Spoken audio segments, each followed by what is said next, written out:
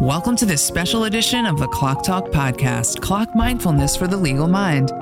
I'm Jen McCarran, your Clock Talk host, and as host, I'm honored to introduce you to our Institute morning meditations in partnership with Warrior One. These morning meditations are a great way to ground yourself before the excitement of the day ahead. And now, Warrior One's founder, Judy Cohen, will walk you through some practices to support relaxation, insight, and happiness. Hi there, it's Judy from Warrior One, and let's dive into Mindfulness for the Legal Mind podcast number 2, Cultivating Happiness and Peace. Happiness and peace, maybe not necessarily the words that come to mind when people think about the business of law. At Warrior One, our research tells us that's because they're opposites. The 4 perils of the law that I talked about in podcast 1, overwhelm, perfectionism, reactivity, living surrounded by conflict, are so much more in the front of our minds. But mindfulness helps address and manage those perils so that people practicing law and, by extension or by association, legal ops who are working as hard and sometimes harder inside that milieu to support the lawyers aren't at the mercy of the byproducts of those 4 perils, which are stress and anxiety and reduced physical well-being and so many other difficulties and challenges. So how does mindfulness lead to happiness and peace inside the legal profession? And more specifically, how can mindfulness transform the business of law and corporate law spaces in particular into mutually supportive, collaborative, and more intellectually, but also more emotionally intelligent and intentional cultures? In the ancient stories of mindfulness, Prince Siddhartha, just before he becomes enlightened and as he's wondering what the ingredients of happiness and peace are, has a flash, a moment of insight when he remembers being a boy sitting on a hillside, watching the harvest come in. And what stands out in his recollection is that in that moment, he was fully present, not wishing anything was different, happy, and at peace. So take a moment right now just to recall a time when you were truly happy and at peace. Even if your recollection has nothing to do with a hillside or harvest, I'm guessing you were present, not worried about the past or anxious about the future. And that almost by definition, you weren't wishing things were different because you were happy. So you weren't wishing that you looked or sounded different or that you were smarter or had more money or that you'd accomplished more in your day or your week or your life or that the conditions surrounding you were different than they are. If you've listened to podcast 1, you probably remember the Wandering Mind is an Unhappy Mind study, which confirms that when we're mindful, meaning engaged in present moment attention, we're happier regardless of what we're doing. It's not just Siddhartha and an ancient legend. The science also confirms that one element of happiness is being present, being mindful, which we cultivate in formal practice by settling, focusing, and calming the mind with this abundance of friendliness.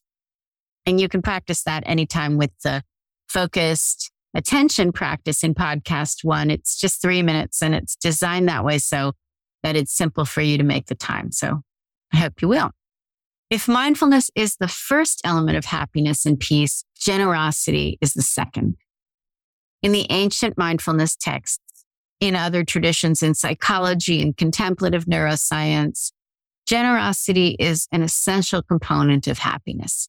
People who give freely and joyfully of their money for sure, but also of their time, their attention, their labor, even though they're being well paid, their compassion, their concern for the safety and belonging of others. These are happier people and they tend to feel more peaceful. And really, all of you in legal ops really fall into this category of generosity. The expertise you deliver in planning, in finance, in project management, in tech, the thoughtfulness you bring to choosing outside firms and vendors and knowledge sharing and work-life balance training, the wisdom you offer to help shift legal culture away from the 4 perils and into a positive, engaged direction. All of that, it's generosity. Of course, you're being paid, but it's generosity. It's designed to relieve lawyers of those tasks, and also because you're probably much better at them. But it's an act of generosity. The word for generosity in Pali, the ancient language of mindfulness, is dana. And dana is considered the most noble of all the qualities of mind. So as a legal ops team member or leader, there's this nobility in the idea that your days are grounded in generosity. And reminding yourself of this is part of the practice of mindfulness. Seeing your own goodness, it's no small thing. It can profoundly support your happiness and peace. Let's take a moment and do a brief meditation and just spend 3 minutes recollecting your own generosity. So finding a comfortable posture. If you can find a seated posture, that might be the easiest. Standing would also work. Lying down is fine if that's the most supportive posture for you, but alert. So a combination of alert and relaxed. And just beginning by taking a moment to breathe.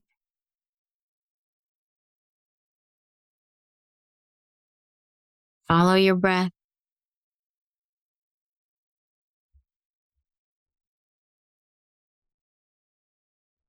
And then taking a moment to recall sometime in the last day or week or month or year when some element of your work, something that you did, made life easier for someone else. And I'm guessing that's not going to be hard for you to recall because of the profoundly important ways in which you are supporting the lawyers and each other. So really taking a moment and taking in, how does it feel to recall that generosity of spirit?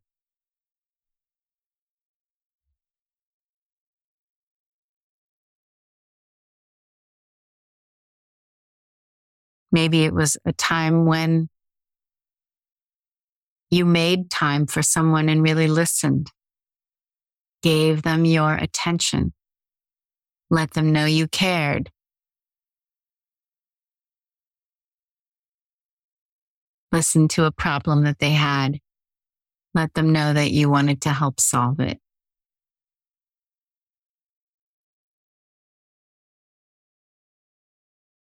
Maybe it was a time when you created safety for someone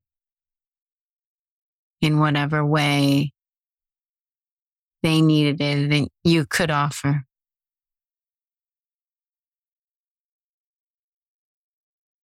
And just taking in how it feels to be generous and seeing if it is joyful, if it feels happy, if you feel more peace.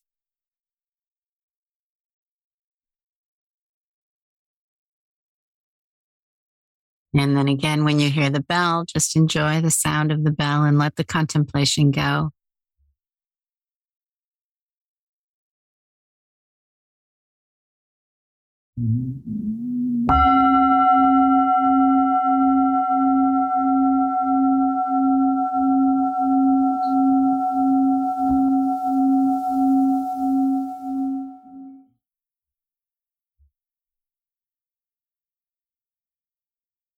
Okay, so mindfulness, generosity, patience.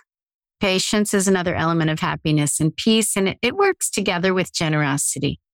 So think of a time when someone was patient with you. How did it feel? For me, patience is such a gift. There's so many times I can't get to what I really mean without taking a minute to wander through some words, think out loud. And I always feel very grateful when someone is patient enough to give me the time to do that instead of giving me a signal that I'm taking up too much of their time. So you can see this intersection between patience and generosity. And then when I'm patient and shift into genuine curiosity about the other person and relax into a moment of wanting to listen, wanting to know what they have to say, I learn more. I learn more about them. And I also have the capacity to learn more about whatever they're sharing. Or I'm looking at financial data or relational or cultural issues. And when I can relax and patiently pay attention, I learn more. In fact, when I'm not patient, it's often because I've already made up my mind about the information, about the person, and I'm shutting the door to learning. Suzuki Roshi, the founder of San Francisco Zen Center, called this expert mind as opposed to beginner's mind. And he's famous for saying, in the beginner's mind, there are many possibilities.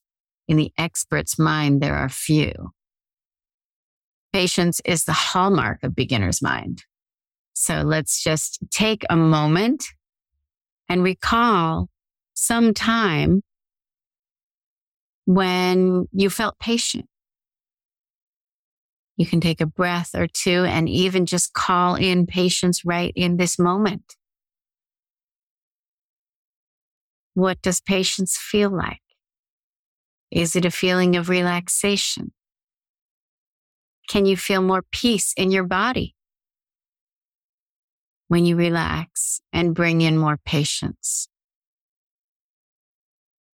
Can you be patient with just one breath? Patient with just one moment. And then bookmark that patience. Remember it. So mindfulness, generosity, patience, and then kindness, which again isn't necessarily the most prevalent quality of mind inside the corporate law environment, but it could be. And also, like all of the qualities so far, kindness can be cultivated. So there's a specific meditation called metta, and we'll do a little bit of metta in a minute. But first, I just want to emphasize that kindness really could be a defining element of legal ops culture and even of the culture of an entire in-house team. And in becoming a defining element, it could bring a lot of happiness and peace. And I have so many stories. The DA who started practicing metta and found himself wishing for the well-being of his whole office and the entire public defender's office and all of the staff and investigators in both offices, and even the defendants. And he was oddly and delightfully happy to report this to us in a training. I had a corporate lawyer who studied metta with us and now shares his passion for, well, joyful and also sad poetry with all of his staff. And they either enjoy it or it makes them laugh. And both are good news, right? I have students at Berkeley Law where I teach who've noticed significantly more happiness in their personal lives after studying metta in a professional context. The Dalai Lama says, be kind whenever possible. It's always possible. And he doesn't say it's always possible except in the law. So let's practice a little metta, a little kindness. And you can do this by taking a very relaxed posture, taking a couple of deep breaths, and then calling to mind someone who you really care about and just wishing them well. Just saying to yourself silently, may you be happy. May you be peaceful. May you be free. Imagining this person who you care about and imagining that they care just as much about you. And maybe that's not something you have to imagine. Maybe you know that they do. And imagine that they want this same thing for you. And so wishing this also for yourself. May I be happy. May I be peaceful. May I be free. So mindfulness, generosity, patience, kindness, and also equanimity. Equanimity, the last piece for now to the puzzle of happiness and peace. And equanimity has two elements: the ability to stand in the fire of the day, of the law, of the world, and not get burned. And the ability to take the 10,000-foot view, to step back and take a broader, wiser perspective. So there are three pieces to this. And the first one is just to remember we're all working together. We're all rowing in the same direction. We're all being as generous towards one another as we can be, as patient with one another as we can be, as kind as we can be. And second thing is just to remember that we're all equal. We're all trying to do what we can. We're all imperfect, but we are all caring, concerned people. And then the third step is just to say silently to ourselves, I'm doing my best. Even though I have plenty to learn, I accept myself as I am right now. And then seeing one another and saying, you're also doing your best. Even though you also have plenty to learn, I accept you as you are right now. And then taking a look at the situation, however tricky, difficult, complicated, and saying the situation is as it is. Even though it could be better, I accept things as they are. That is it for podcast number 2. Thank you so much for listening. If you haven't had a chance yet, go back and enjoy our first podcast, Mindfulness for Focus on Well-Being. And you can listen to podcast 3 whenever you have the time, Mindfulness, Discernment, and Wisdom. Thank you so much. Warrior One is the leading international provider of mindfulness for the legal mind programming.